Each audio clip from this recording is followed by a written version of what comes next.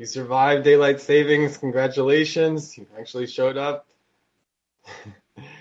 Thank you for doing that. Well, Shepherd's Conference has just wrapped up here in California, and it's been good to spend some time with Khalif and Pastor as they've been out here for the conference. But let's move on in Sunday school. We've been going through the New Testament and the book of Acts. Last week we saw the conversion of Saul, this extremely surprising development in the plan of God. And the man who was leading the charge to the destruction of Christianity became a follower of Christ and a proclaimer of the good news of Christ.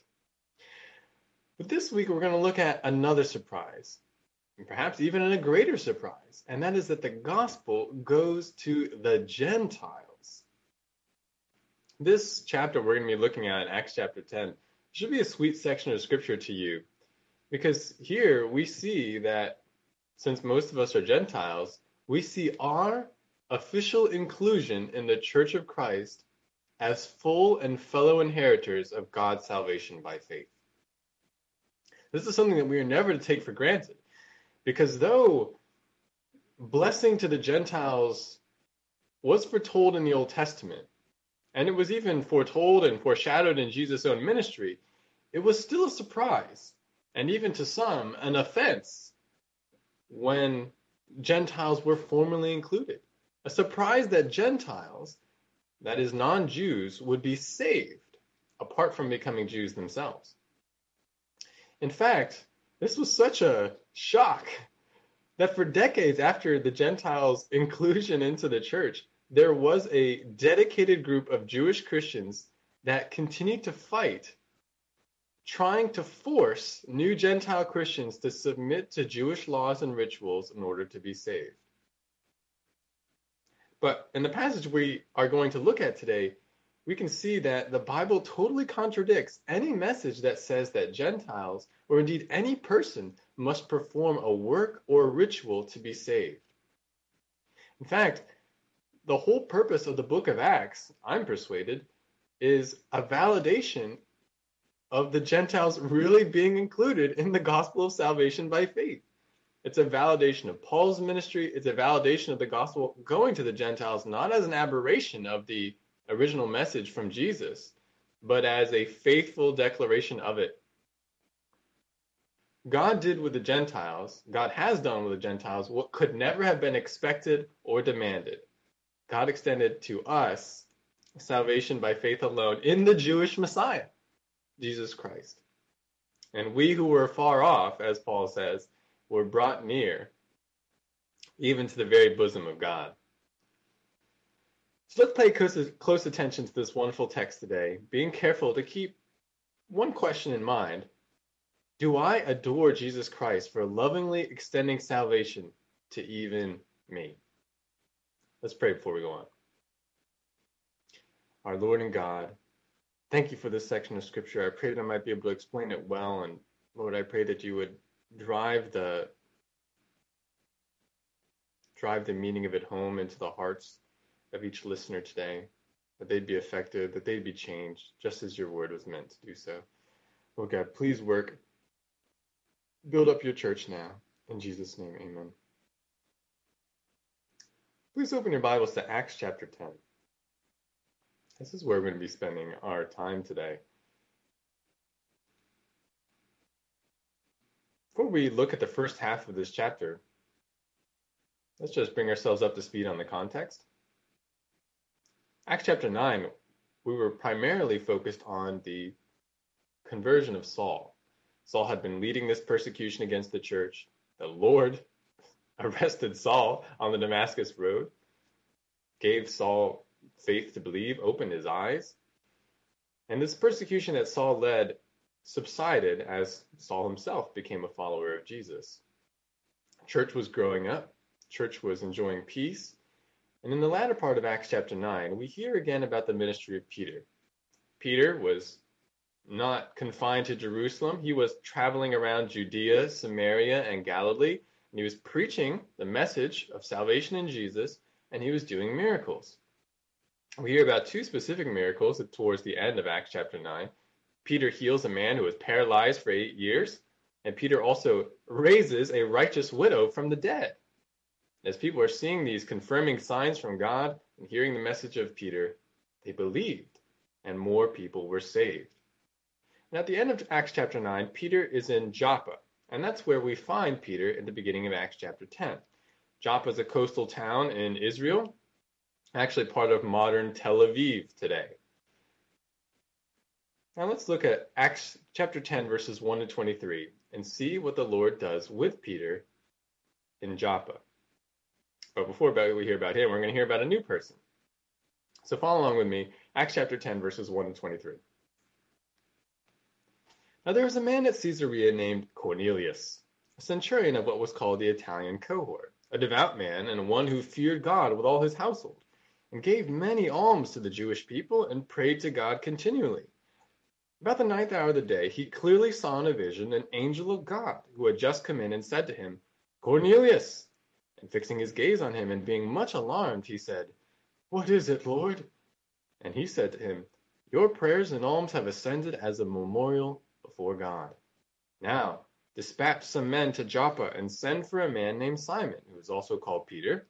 He is staying with a tanner named Simon, whose house is by the sea. When the angel who was speaking to him had left, he summoned 2 of his servants and a devout soldier of those who were his personal attendants. And after he had explained everything to them, he sent them to Joppa. On the next day, as they were on their way and approaching the city, Peter went up on the housetop about the 6th hour to pray. But he became hungry and was desiring to eat. But while they were making preparations, he fell into a trance. And he saw the sky opened up, and an object like a great sheet coming down, lowered by 4 corners to the ground. And there were in it all kinds of 4-footed animals and crawling creatures of the earth and birds of the air. A voice came to him, Get up, Peter, kill and eat.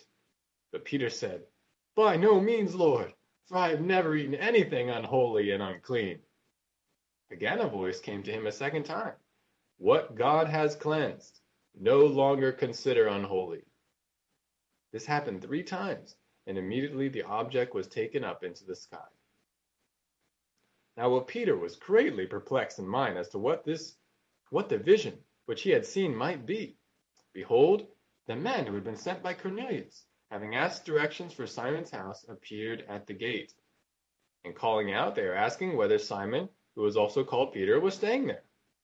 While Peter was reflecting on the vision, the Spirit said to him, Behold, 3 men are looking for you. But get up, go downstairs, and accompany them without misgivings, for I have sent them myself. Peter went down to the men and said, Behold, I am the one you are looking for. What is the reason for which you have come?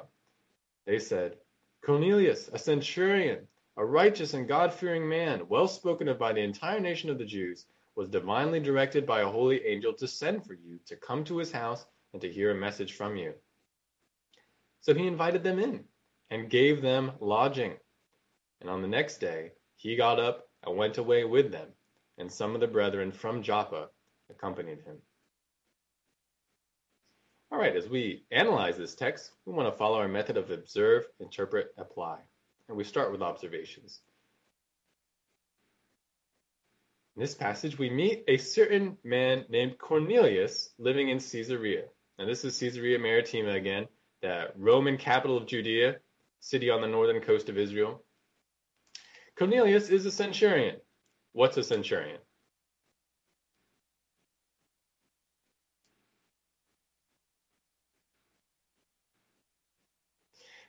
Right, technically a leader of 100. It's a Roman military position. He's a kind of a low-level commander in the Roman army.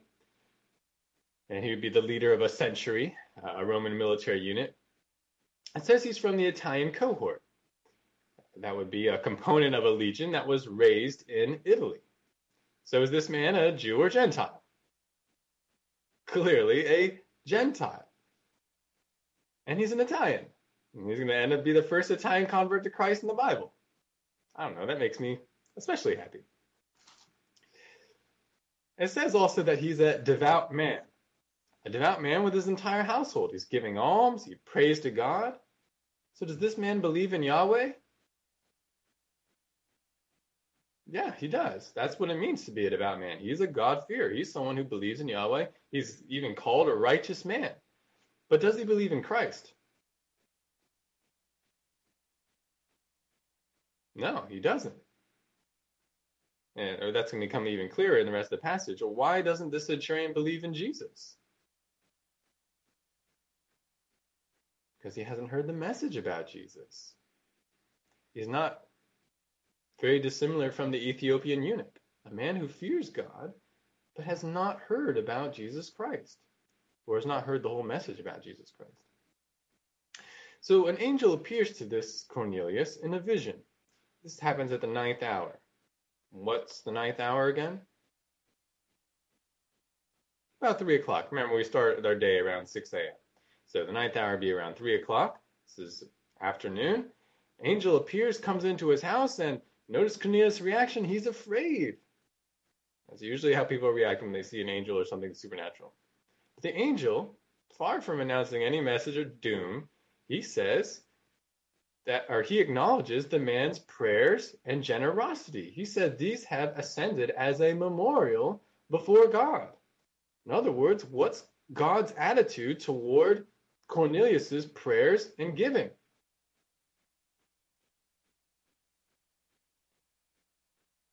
If they've ascended as a memorial before God, what's God's attitude?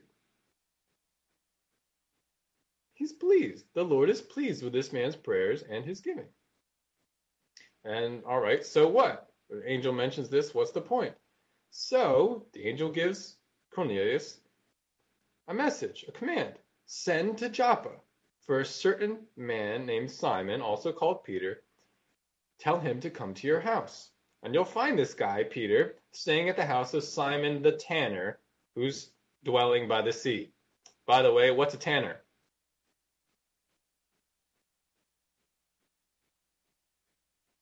Tanner is someone who works with animal skins. He makes leather. So Peter is staying at the house of this certain tanner named Simon. Now, what's this Peter going to do when he comes? The angel doesn't say. But it does tell Cornelius, send for this Peter. The angel departs. Cornelius, after explaining the vision, he sends 3 men, 2 servants and a devout soldier, that is, another Gentile believer in Yahweh. And he sends them to Joppa. This will be approximately a 30-mile trip. It takes 2 days for the trio to arrive, and they arrive at Simon the tanner's house around noon the next day. It says the 6th hour. Now notice what Peter doing when they arrive. He's praying on the roof of Simon's house. Now we've seen this kind of behavior a number of times in the Bible. It's not weird for them to be on the roof. That was something that people in that culture and climate would do. It was also a place that people would often pray or worship. But he's praying and he's also hungry. And he enters a trance and he sees a vision while on the roof and while praying. And notice what he sees. He sees a sheet being let down by its 4 corners. And in the sheet are all kinds of animals and birds. We're not immediately told specifically what these animals are or anything about them, but what does Peter later note about these animals? Some of them, at least, are not clean, perhaps all of them. Now recall that, what is this referring to? This goes back to the law of Moses. This is one of the commands that God gave Israel through Moses, specifically in Leviticus 11, where Israel was forbidden from eating certain foods, such as what kind of foods? They couldn't eat pig, couldn't eat any kind of pig, couldn't eat shellfish, couldn't eat reptiles, couldn't eat camels, couldn't eat rabbits, couldn't eat dogs, and various other things. Why did God make this rule again?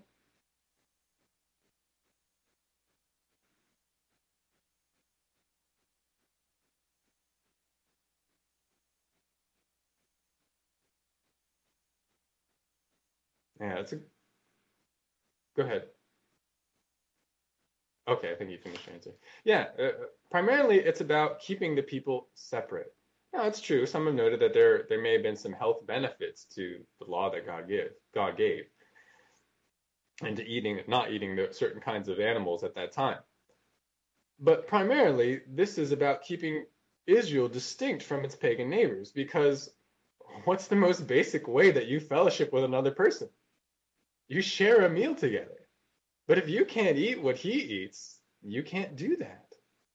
So basically, within the law, God had placed this provision where Israel would not be able to hang out with the pagans and learn their idolatrous ways. It came down even to their food. It's not that these things were evil in themselves, but this was a way that God was going to keep his people separate. So this would be a great surprise then, as Peter looks at these unclean animals and he hears this command from God: rise, Peter, kill and eat. Eat these unclean animals. You're hungry? Go ahead. Eat what's set before you. And Peter's reaction is, no way. I have never eaten something unclean and unholy. And we can understand that reaction. These dietary laws were deeply ingrained in the Jews. How could he violate them? And this command from God assuredly made no sense to Peter. Maybe this was a test from God. But God's response to Peter's objection is profound. God says, what God has cleansed, do not consider, or no longer consider, unholy. So what was God saying about the food that was presented? It's clean. I've cleansed it. Don't consider it unclean anymore. Now, this would be quite a declaration. For almost 1,500 years, 1,500 years, Jews were forbidden to eat certain foods. Now, put that in perspective. America has only been a nation for about 250 years. Could you imagine if some rule that was established at our beginning was suddenly overturned? Now imagine a rule that lasted 5 times longer. 1,500 years.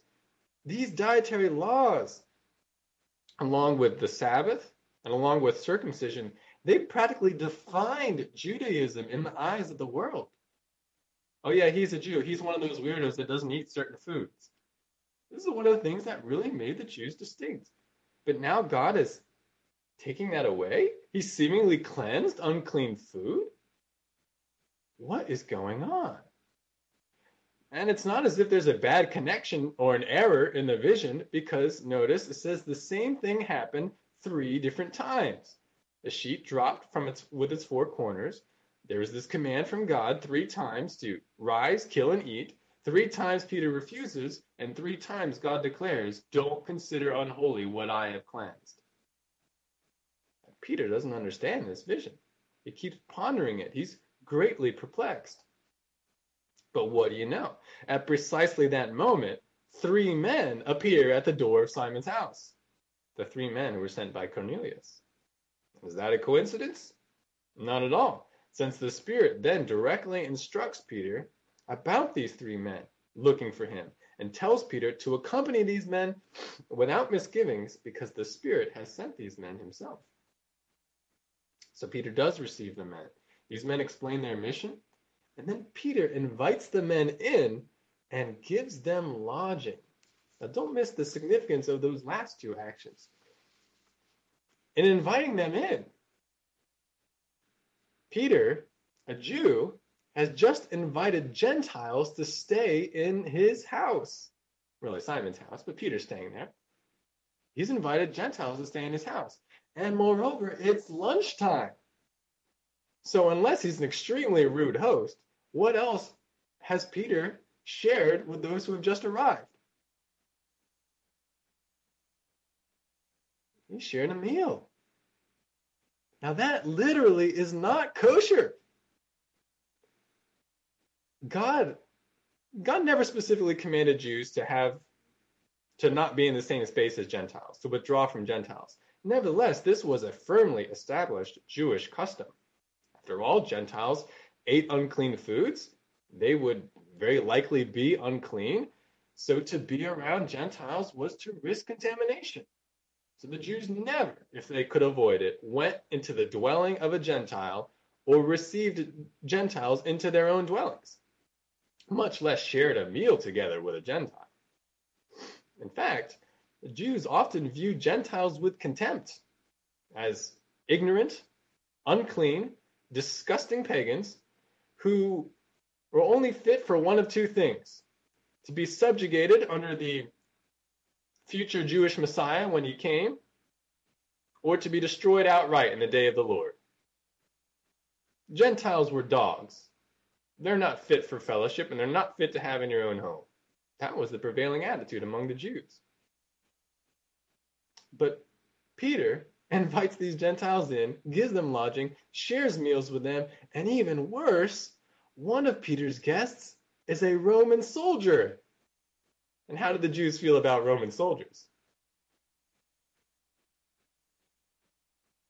The prevailing attitude is one of resentment and hatred, because the Romans were the ones who ruled the Jews. And the Jews greatly resented this. They greatly resented paying taxes to Rome. And now a Roman soldier is in a Jew's house. Peter has committed, and Simon along with him, has committed some major taboos. But it only gets worse because then Peter accompanies these Gentiles back to their dwelling the next day. And he even takes some of the brethren, that is, some of the Jewish Christians, with him. Now, what is going on? This is extremely shocking. Well, something wonderful has actually happened, and we get to see the conclusion of it in the rest of the chapter. Before we move to interpretation, let's observe the second half of this passage, Acts 10, verses 24 to 48. Follow along with me as we continue reading. On the following day, he, that's Peter, entered Caesarea. Now Cornelius was waiting for them and had called together his relatives and close friends. When Peter entered, Cornelius met him and fell at his feet and worshipped him. But Peter raised him up, saying, "Stand up, I too am just a man." As he talked with him, he entered and found many people assembled. And he said to them, "You yourselves know how unlawful it is for a man who is a Jew to associate with a foreigner or to visit him. And yet God has shown me that I should not call any man unholy or unclean. That is why I came without even raising any objection when I was sent for. So I ask, for what reason have you sent for me?" Cornelius said, 4 days ago to this hour I was praying in my house during the 9th hour, and behold, a man stood before me in shining garments. And he said, "Cornelius, your prayer has been heard, and your alms have been remembered before God. Therefore, send to Joppa and invite Simon, who is also called Peter, to come to you. He's staying at the house of Simon the tanner by the sea." So I sent for you immediately, and you have been kind enough to come. Now then, we are all here present before God to hear all that you have been commanded by the Lord. Opening his mouth, Peter said, "I most certainly understand now that God is not one to show partiality, but in every nation, the man who fears him and does what is right is welcome to him. The word which he sent to the sons of Israel, preaching peace through Jesus Christ, he is Lord of all. You yourselves know the thing which took place throughout all Judea, starting from Galilee after the baptism which John proclaimed. You know of Jesus of Nazareth, how God anointed him with the Holy Spirit and with power." Excuse me just one second. "And how he went about doing good and healing all who were oppressed by the devil, for God was with him. We are witnesses of all the things he did, both in the land of the Jews and in Jerusalem. They also put him to death by hanging him on a cross. God raised him up on the 3rd day and granted that he become visible, not to all the people, but to witnesses who were chosen beforehand by God, that is, to us who ate and drank with him after he arose from the dead.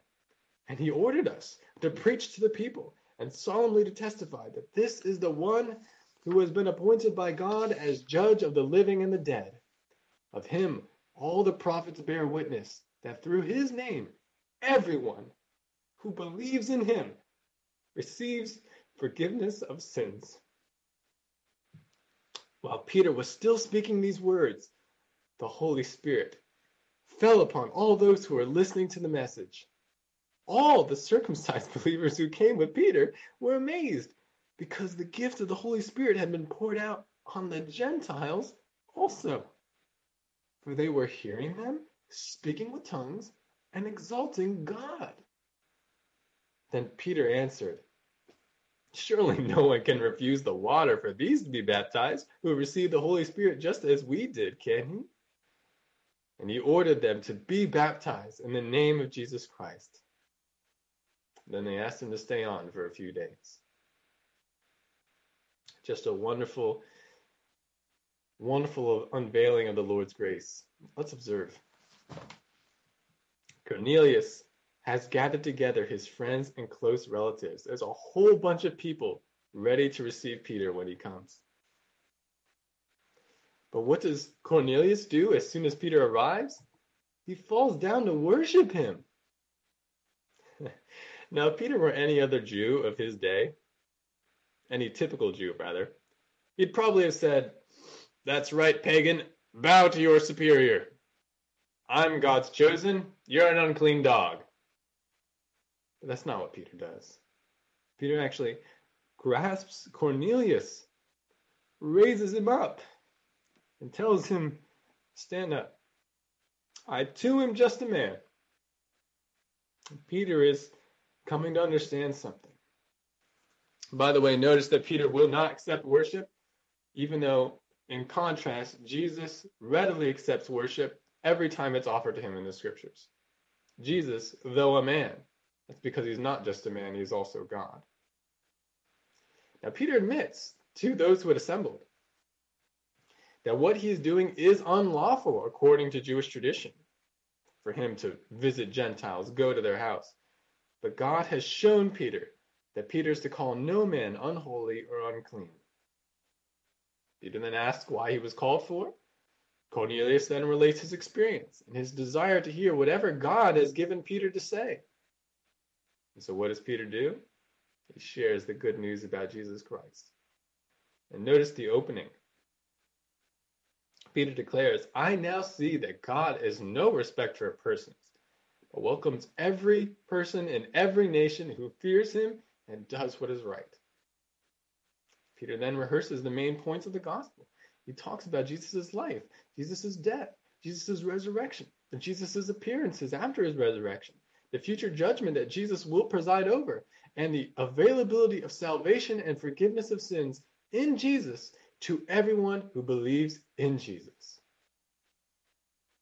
But then notice, it says, while Peter was still speaking these words, so he hadn't even finished his gospel explanation yet. He hasn't made an altar call. He hasn't called on the people to repent. He hasn't told them to pray a prayer. What happens? The Holy Spirit falls visibly on all those who are listening to the message, on the Gentiles. And what do they start doing? They speak in tongues and they exalt God. Now, of course, what event does this remind us of? This is like Pentecost. This is like the coming of the Holy Spirit to the Jews at Pentecost. And Peter notes the same thing. By the way, for the onlookers to notice that the people are exalting God in the various tongues, what does that indicate about those tongues? They had to be known languages. They had to be understandable, else they would have no idea what they were doing in those tongues. So again, we see that same truth reinforced. It's just like the day of Pentecost. Day of Pentecost, known languages. Here, known languages. But nonetheless, the Jews with Peter are amazed. And notice how they're described. They're not actually called Jews or brethren, but the circumcised believers. Now, that description brings out a contrast. If there are circumcised believers, then that means that there are some there who are not circumcised. And yet this is what's happening to them. These other believers, not circumcised, and yet they are being filled with the Holy Spirit. This is amazing to the Jews. And I like Peter's response to this. He asks, surely no one can refuse baptism for these who have received the Holy Spirit just as we did. Can he? That's a rhetorical question. The expected answer is no. Obviously, you can't refuse baptism for these people. Peter then Peter then orders these Holy Spirit-filled Gentiles to be baptized in the name of Jesus Christ, and is brought into full identification with Christ and with Christ's church. And Peter then stays with his new Gentile brothers and sisters for a few days. Just wonderful. All right, we've observed this whole chapter now, and looked at various details. Let's now ask a number of interpretation questions, trying to answer things that aren't stated explicitly in the text, but through which we can look at the details that I've observed and answer some questions. First, what was Peter's vision of the sheet really about?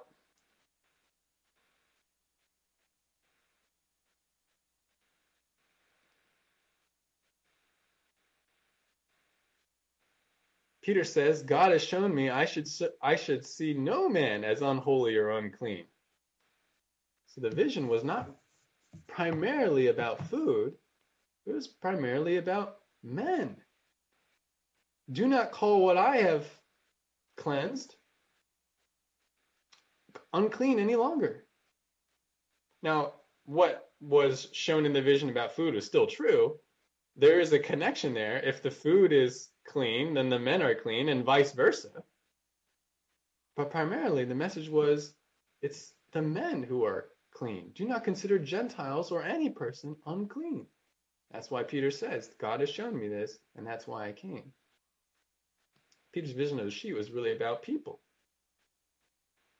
But consider the way that things play out at Cornelius' house. And on the basis of that, we should ask, what is a necessary rite for salvation? Is circumcision a necessary rite for salvation? No. And how do we know that?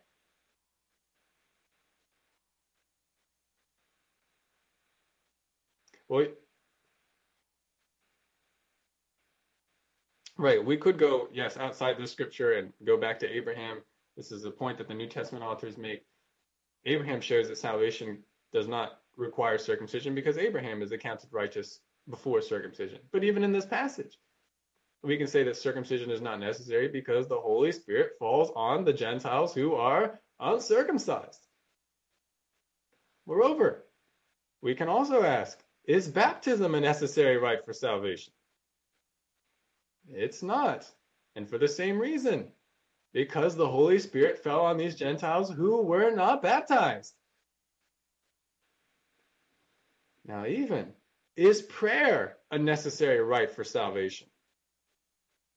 That is, do you have to pray a certain set of words before you can be saved?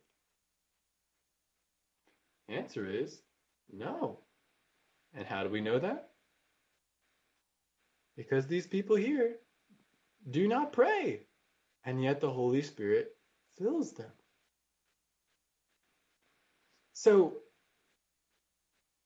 for the Holy Spirit to come upon them, what must have happened in the span of Peter's message that caused the Holy Spirit to indwell them? They believed. They simply believed the gospel of Christ. They believed in Jesus. And that's what Jesus taught repeatedly, right? He who believes in me will have eternal life. And that's exactly what Peter declared in his own message. Everyone who believes in him will receive forgiveness of sins. This is the essence of salvation. This is what is required of those who would be saved. Simply faith in Jesus. These Gentiles heard the message, they believed it, and they were saved. And as a result, the Holy Spirit indwelt them. Now, we have a tradition today in our Christianity that you must pray to be saved. And there's nothing wrong with expressing your belief in Christ in a moment of prayerful worship. But understand that if your heart does not truly believe in Jesus, your prayer, whether it's uttered out loud or just in your mind, it's meaningless. If your heart doesn't believe, your prayer is meaningless. But if your heart does believe, then you're saved before you even begin to pray. Prayer is not even required. It's faith. It's belief. And we see that modeled even here in this instance. There is no rite, there is no ritual, there is no work that is required for salvation. It is simply by faith that God gives us his salvation grace. So clearly, adherence to the rituals of the Old Testament was not required of the Gentiles for salvation. But what about for the Jews? Actually, hold on. Were rituals required for the Jews to be saved? No, not if the Gentiles can be saved without them. Salvation is the same for each person. God is no respecter of persons. Each person, just as Peter says in his own message, each person who believes will be saved. There's no ritual required. But wait a second. How can God change the rules? I mean, he required these things for a long time, 1,500 years. How can he just change things and no longer require certain rituals for his people? It's an arbitrary declaration from God? Well, we need to know two things. Sorry, my nose keeps on sniffling here. First of all, adherence to rituals in the Old Testament never saved. Salvation has always been by faith. No man could perfectly keep all the rituals and sacrifices that were prescribed in the law. And as somebody already alluded to, we can go back to Abraham as the example of salvation. He was accounted righteous before God because he believed God, not because of anything he did, not because of circumcision or any other ritual. And Habakkuk 2:4 at the end of the Old Testament, it also says explicitly, the righteous will live by faith. It's always been salvation by faith, even though these rituals were present. But in a second answer, we need to understand that the rituals and ceremonial laws of the Old Testament found fulfillment in Jesus Christ.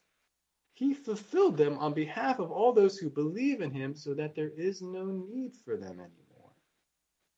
Jesus said himself in Matthew 5:17, "Do not think that I came to abolish the law or the prophets. I did not come to abolish, but to fulfill." The writer of Hebrews says in Hebrews chapter 10, verse 1, "For the law," this is Hebrews chapter 10, verse 1, "for the law, since it is only a shadow of the good things to come, and not the very form of the things, can never, by the same sacrifices which they offer continually year by year, make perfect those who draw near." So he's speaking there specifically about the sacrificial system, but he's saying the law is a shadow of the good things to come, referring to Christ and the realities in Christ. Paul picks up on this same theme in Colossians 2, verses 16 to 17, and he applies this to various rituals and ceremonial laws. Colossians 2, verses 16 to 17.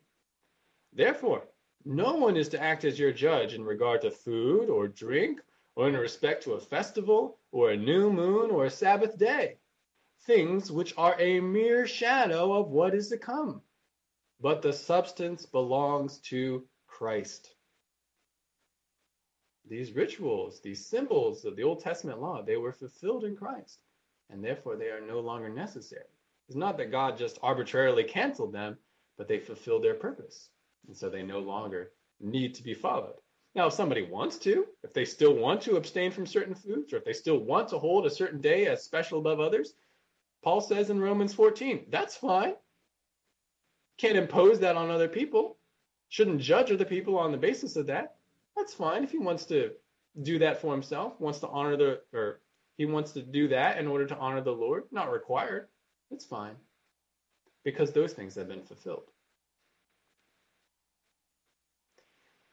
Now, what's the implication of all this for Jew and Gentile in Christ's church? If the ritual laws have been fulfilled and no longer apply, and if the Gentiles are not considered unclean and receive the Holy Spirit the same way as the Jews, what's the implication for Christ's church? Unity. Jew and Gentile become one in Christ. There is no inequality. There is really no distinction. They are full and fellow heirs and inheritors of salvation blessing. This was no accident. This was no reactionary plan of God. This was always his good and gracious purpose, to make one flock, one body, one bride. Listen to how Paul describes it in Ephesians 2. In fact, actually, why don't you turn over there? Ephesians chapter 2, verses 11 to 22. I made a reference to this not too long ago, but we're going to read the whole passage now. Excuse me, Ephesians 2, verses 11 to 22. Paul is writing to this primarily Gentile church in Ephesus, and he says, "Therefore remember that formerly you, the Gentiles in the flesh, who are called uncircumcision by the so-called circumcision, which is performed by the flesh and by human hands, remember that you were at that time, the time before they were saved, separate from Christ, excluded from the commonwealth of Israel, and strangers to the covenant of promise, having no hope and without God in the world. But now, in Christ Jesus, you who formerly were far off have been brought near by the blood of Christ. For he himself is our peace, who made both groups into one and broke down the barrier of the dividing wall by abolishing in his flesh the enmity." What's the enmity? He says, "which is the law of commandments contained in ordinances, so that in himself he might make the two into one new man, thus establishing peace, and might reconcile them both in one body to God through the cross, by it having put to death the enmity. And he came and preached peace to you who are far away and peace to those who are near. For through him we both have our access in one spirit to the Father. So then, you Gentiles are no longer strangers and aliens, but you are fellow citizens with the saints and are of God's household, having been built on the foundation of the apostles and prophets, Christ Jesus himself being the cornerstone, in whom the whole building being fitted together is growing into a holy temple in the Lord, in whom you also are being built together into a dwelling of God in the Spirit." And we're not going to analyze that whole text, but notice the total emphasis on equality for Jew and Gentile in Christ. They are fellow citizens. They are both part of God's household. They are part of the same holy temple of God. They are both indwelt with God's Spirit. There is no dividing wall. There are no different ordinances for one or the other. They have both received full salvation blessing. Consider the significance of Ephesians chapter 1. If you know that passage, you know that it's just this continual meditation on the great blessings of salvation. Verses 3 to 14 are all one sentence in the original Greek. But who is that being spoken to? Gentiles. It says, you've been given every spiritual blessing in the heavenly places. Jew and Gentile, but this church would have been predominantly Gentile. You have these full salvation blessings. You're not second-class citizens. You're not mere slaves while the others are sons. No, you're both been brought into God's family. This is God's great work. Jesus has made all one. He saved them all. And he will glorify them all who believe in him. Therefore, there is no room for prejudice or extra requirements from one member of God's body versus another. And consider this great grace from God. It was a great grace to the Jews. They didn't deserve salvation. They were obstinate, stubborn. They had all the laws and oracles of God, but they didn't pay attention. They didn't follow after God. Then God saved them and gave an opportunity for salvation to them. But then consider the grace to the Gentiles. They were far off, ignorant strangers, corrupt, didn't even know about God in terms of a specific revelation. But God brought the gospel to them. Christ's death is able to save them, save us. God, because he is that good, chose to bring the far off near and save them by faith alone, through grace alone, through Christ alone. This is a wonderful, wonderful revelation from God. What an unexpected, though foretold, reality that is clearly displayed in this passage. Now, You might have been asking yourself this question as we went through the passage and even as we've discussed it. Were Cornelius and his household already saved before Peter spoke to them?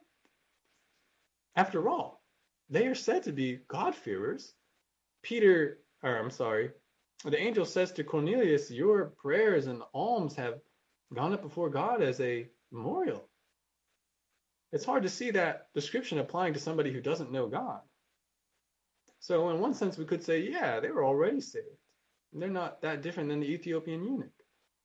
But there was a difference. They were not indwelt with the Holy Spirit. They had not seen the culmination of their salvation. They had believed that Yahweh is merciful, that they needed him for salvation. They believed his words, but they hadn't seen how Yahweh's salvation had been provided. They were missing out on one of the great blessings, the full revelation of God. And so it was important for them to hear the message and to believe it.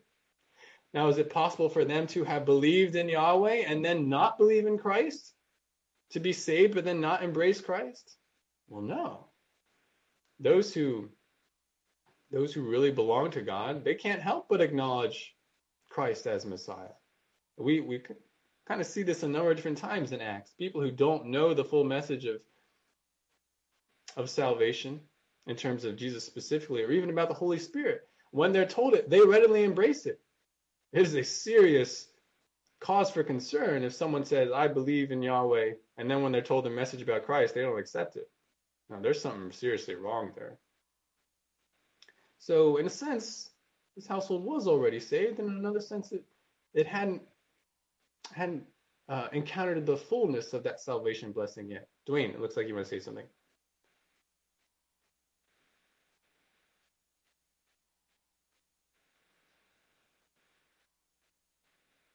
Mm-hmm.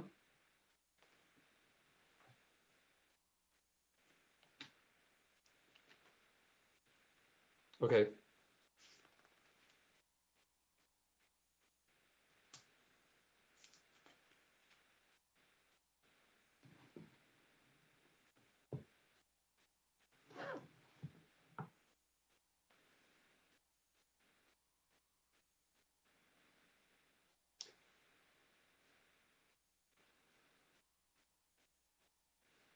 Right.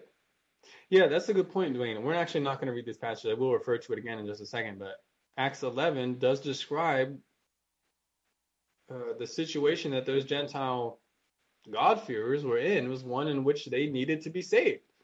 And the message was, you will be saved if you believe this. But from what we also observed in the beginning of the passage, they're doing some things that seem impossible for somebody who's not already saved to have some things said about them. So there's this bit of tension there.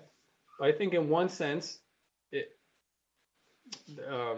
like you said, Dwayne, there was something missing in their understanding of salvation, their appreciation of salvation. It's kind of like when certain God-fearers were looking forward to the Messiah in general, the Bible describes it as someone is coming to save you. Unless Jesus actually came, even if you believed in God, your salvation would never actually occur. He needs to. There needs to be manifest the one who actually is going to bring about salvation. So there's that tension there, but they already were God-fearers, and yet if they had not embraced the message about Christ, they would not actually be saved. We need to move on just because I want to make sure we get through everything, but if you have another question or comment about that, we can come back to it. And one other thing you might have noticed that's kind of interesting in this passage. Why is it that the Holy Spirit comes upon the Gentiles in a way that's different than it came upon the Samaritans? If you remember, the Holy Spirit came upon the Samaritans only after they believed, after they were baptized, and after the apostles, Peter and John, laid hands on the Samaritan believers. Why did God do it differently with the Gentiles? The answer is, I don't know. I think what we can say, though, is God wanted to accomplish something specific for each group of people. And he determined that doing it in the way he did was the best way for it to be accomplished for each of those groups. perhaps the Lord wanted to show something about the connection between the Jews and the Samaritans, and that's why he had the Holy Spirit come the way upon them that it did. But certainly we can see that the way that the Holy Spirit comes upon the Gentiles is extremely significant, because it makes totally clear that there is no work, rite, or submission to Judaism required from the Gentiles for salvation. If he had caused the Holy Spirit to come upon them like it did the Samaritans, there may have been some confusion. Do the Gentiles really need to become Jews? That's not the way God chose to do it. God chose to do what he felt was right and what would be the best for each group. Now, did the Jewish Christians wholeheartedly embrace God's unveiled development in his salvation plan? Well, not all of them. We're not going to read it, but Dwayne has already alluded to Acts 11. There's an epilogue to this whole event. When Peter returns to Jerusalem, Acts 11 tells us how a certain group of Christians there, Jewish Christians, actually condemned Peter for what he did. They tell him, "You went to the house of uncircumcised men and you ate with them. How dare you?" They were feeling the same compulsion to obey Jewish law as Peter had initially.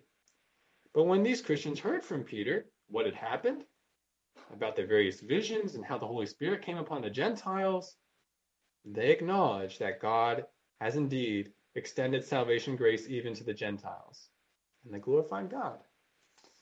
But, as I mentioned in the beginning, this would not be the last conflict over what is required of Gentiles in the church. There's a reason that there's a Jerusalem Council in Acts 15. And there's a reason that we have the various letters of Paul that stress repeatedly that you do not need to submit to any sort of Old Testament ritual or ceremonial law. And that if you do so, you are dangerously close to missing out on salvation totally, because you're submitting to salvation by works. That's Paul's great point in Galatians. And of course, these things come up also. There's a connection in Ephesians, Colossians, and other letters of Paul. There's a constant push. You will see, and you probably have already seen, there has been a constant push in the history of the church to add external, ritualistic, Old Testament law back into Christianity. It was true right at the beginning, and it's still true today. There are various cults, various movements, even within the church now, that say, hey, we need to obey these various Old Testament rituals. We need to become like Jews. But that contradicts the New Testament. It contradicts even the passages that we've been looking at today. But why? Why would early Jewish Christians, why would others throughout history want to insist that the Gentiles need to follow the Jewish restrictions, receive circumcision, keep dietary laws, even keep the Sabbath in order to be saved or acceptable to God?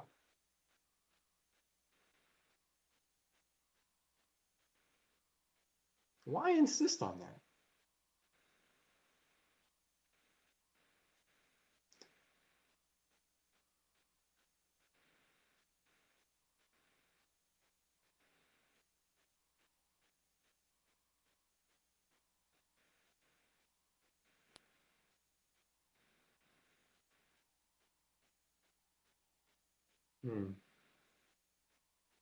Yeah, I think we could answer the question a number of ways. What you said is they wanted to hold to tradition. I think someone mentioned that something that it was what they were comfortable with. They didn't want to move on from what they had already held to.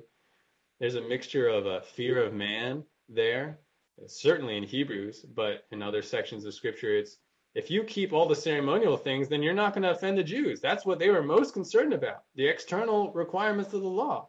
And that was a way to avoid persecution. That was a way to keep your family, social connections, etc.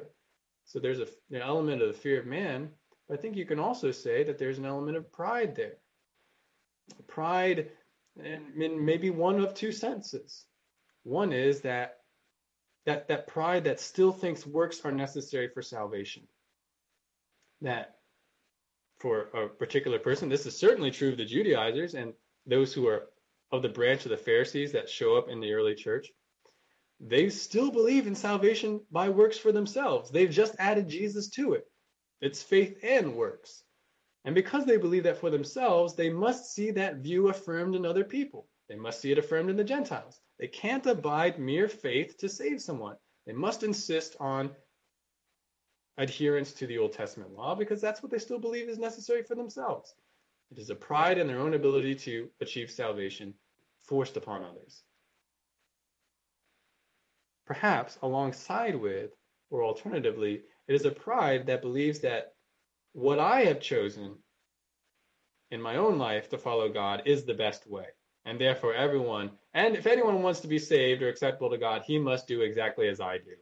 He must reach my standard. Otherwise, he clearly will not please or be acceptable to God.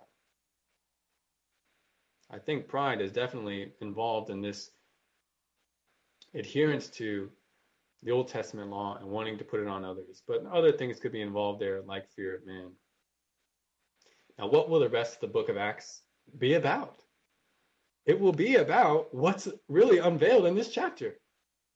Starting in chapter 11, going forward in 13 and the rest, we see the gospel brought to the Gentiles, proclaimed all throughout the Gentile world, especially through the apostle to the Gentiles, the Apostle Paul. That's what we're going to see in the rest of the book of Acts. Now, this book, Acts, has been full of surprises, and we've seen another one this morning. God formally affirms Gentile believers in Christ to be a true and equal part of his church, and inheritors of every salvation blessing without becoming Jews themselves. Now, I want to mention a few points of application for you to consider as we close today. I've got 4 questions here for you to think about. What does this all mean for us today? First, consider your own view of salvation. Do you yourself have salvation by faith alone in Jesus alone? Or are you still holding to some kind of work or ritual to make you acceptable to God? Have you forgotten what Romans 3:20 says, which says, by the works of the law, no flesh will be justified in God's sight. No flesh will be made acceptable. Romans 3:23 says that all have sinned and fallen short of the glory of God. You're not acceptable, and your works will not make you acceptable. We cannot work our way back to God. We cannot do enough good deeds. We cannot say enough prayers. We cannot give enough money. Nothing will make us acceptable to God except faith in his perfect Son, Jesus Christ. Jesus is God, but he became a man for our sake, living a perfectly righteous life and dying an innocent death in order that he might fully pay for the sins of all who believe in him and might give them, those persons, his perfect righteousness. Jesus' sacrifice was acceptable to the Father, as proven by Jesus rising from the dead and his exaltation to the Father's right hand. And Jesus will return, just as Peter said. Jesus will return one day to judge every man according to his deeds. And only those who are clothed in Jesus' own righteousness will be saved. So, is that you? Do you trust in Jesus alone to save you? Have you embraced everything that he himself declared? That he is Lord, he is Savior, he is God, he is your righteousness. You know what Ephesians 2:8-9 says. For by grace you have been saved through faith, and that not of yourselves, it is the gift of God, not as a result of works, so that no man may boast. Second question.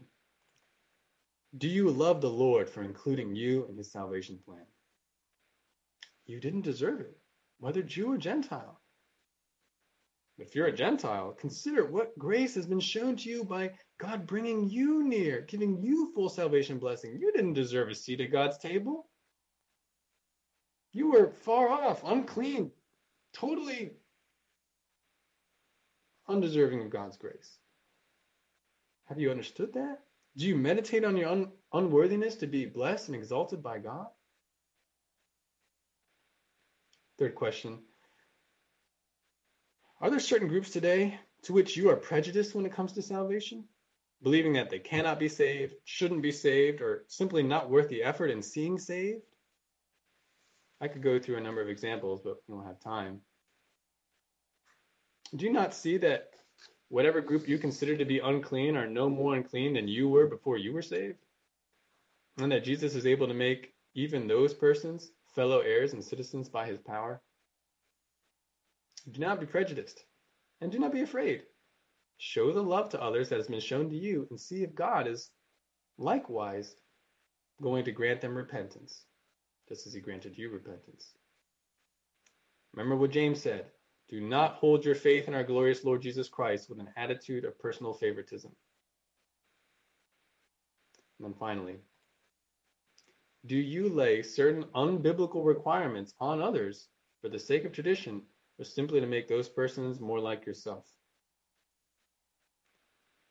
We have a number of traditions in our Christianity in America today, but we must be careful that we don't end up laying on others commands that go beyond the scriptures. There are many things the Bible doesn't address specifically. The Bible gives us principles for those specific things, but do we go beyond the principles? Do we start, instead of teaching everybody according to the Great Commission, instead of teaching them what Jesus commanded, do we teach them what we've commanded or what men have commanded? We want to truly obey the Great Commission and not fall into the same trap that some of the early Jewish Christians did by unhelpfully and pridefully forcing on others a standard that was not what God actually required. Now that's it for this week. Next week is a review day in most of the classes. We're going to be doing something special in the adult Sunday school class. I'm going to do a special lesson on the biblical languages and how you can benefit, even if you're not a pastor, in understanding some things about the biblical languages. If you have any other questions or comments, you can email me. Let's close in prayer. Lord and God, thank you for giving us a seat at your table. We didn't deserve it. Lord, you have done such great things for us in salvation. Lord, we thank you because of all the realities that there are, this is the greatest. All these things in the world are passing away, but your salvation lasts forever. And I pray that the people would appreciate that in an even more profound way as a result of this text. In Jesus' name, amen. All right. Thank you. I will see you next week.